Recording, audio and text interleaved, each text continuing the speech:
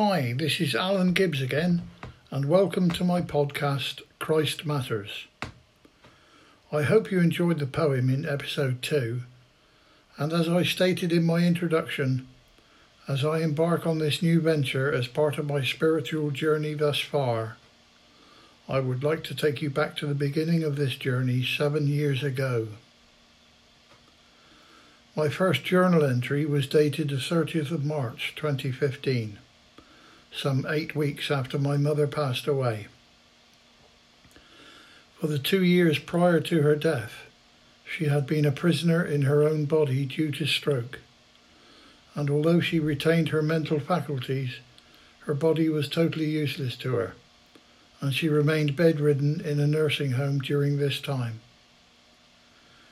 It had always been a fear of hers that if she ever went into a home, she would be left feeling lonely and forgotten about, a situation I have witnessed so many times in my own capacity as a volunteer in the same nursing home my mother resided at, but more details on that later.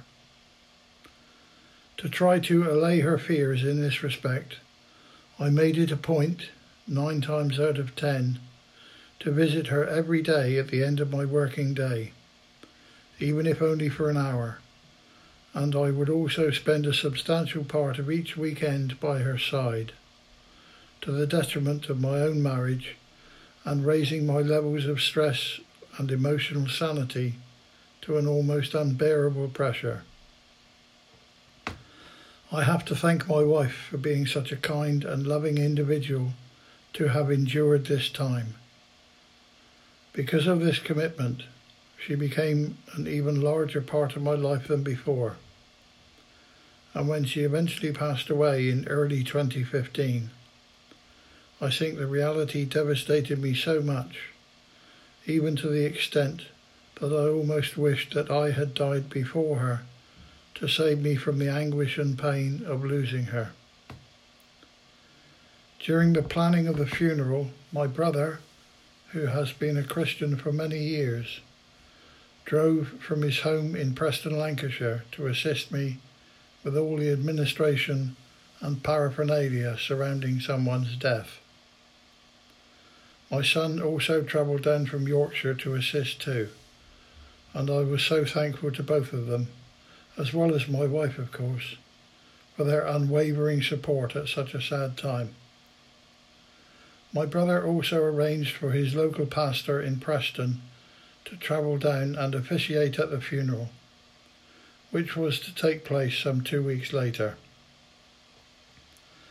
He said that he felt it would help bolster his capacity for dealing with the day if the service were led by a familiar and trusted servant of the Lord. So the day came and went, and after everyone had gone home, despite still being surrounded by my wife and many other friends and family, it felt really lonely.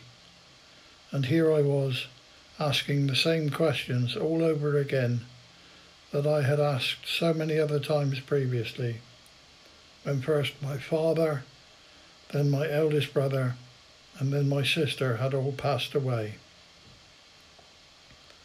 That is, what is the point of life? If you're born, you live a little, and then you die. Surely there must be a meaning and a purpose to life, but what was it, and how do you obtain it? It was these thoughts which started me upon my quest, a quest for answers which very quickly led me to Christianity. But I'm going to continue this further in my next episode next week. In the meantime, I have also added a further poem, which deals with the grief that almost always accompanies a bereavement. I was inspired to write it during a course I attended on listening skills at Derriford Hospital Chaplaincy Department, several months after my mother's death, when I was looking at taking up the role of a pastoral visitor in a care home, the one where my mother had resided, but more on all that later. It's entitled A Grief Encounter, and I hope you enjoy it. We've all experienced some loss in our lives, but the grief that accompanies it often belies strong emotions held captive, unable to flee, minds and thoughts in a place we don't want to be. Anger and guilt, alone and sad too. Self-pity, why me, to name but a few. Dark clouds hide the sun and block out the light. Don't know where to turn, we tremble with fright. What's life all about? Is it worth going on? What future have I now my loved one has gone? Some question themselves, their beliefs, what they trust.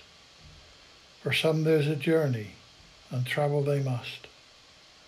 A journey to try to make sense of all this, to unravel life's mystery and clear this grey mist. To see their lives differently, mortality too. To help deal with their grief from a different view. Armed with memories cherished and reflections of laughter, we cope and move forward, pain diminished hereafter. But sometimes a catalyst to our subconscious will trigger remembrance of grief, and our thoughts may transfigure. And but for a while we let go of the smile and remember just how we still feel about the loss of our loved one, the going down of a bright sun, as we revisit dark emotions so real.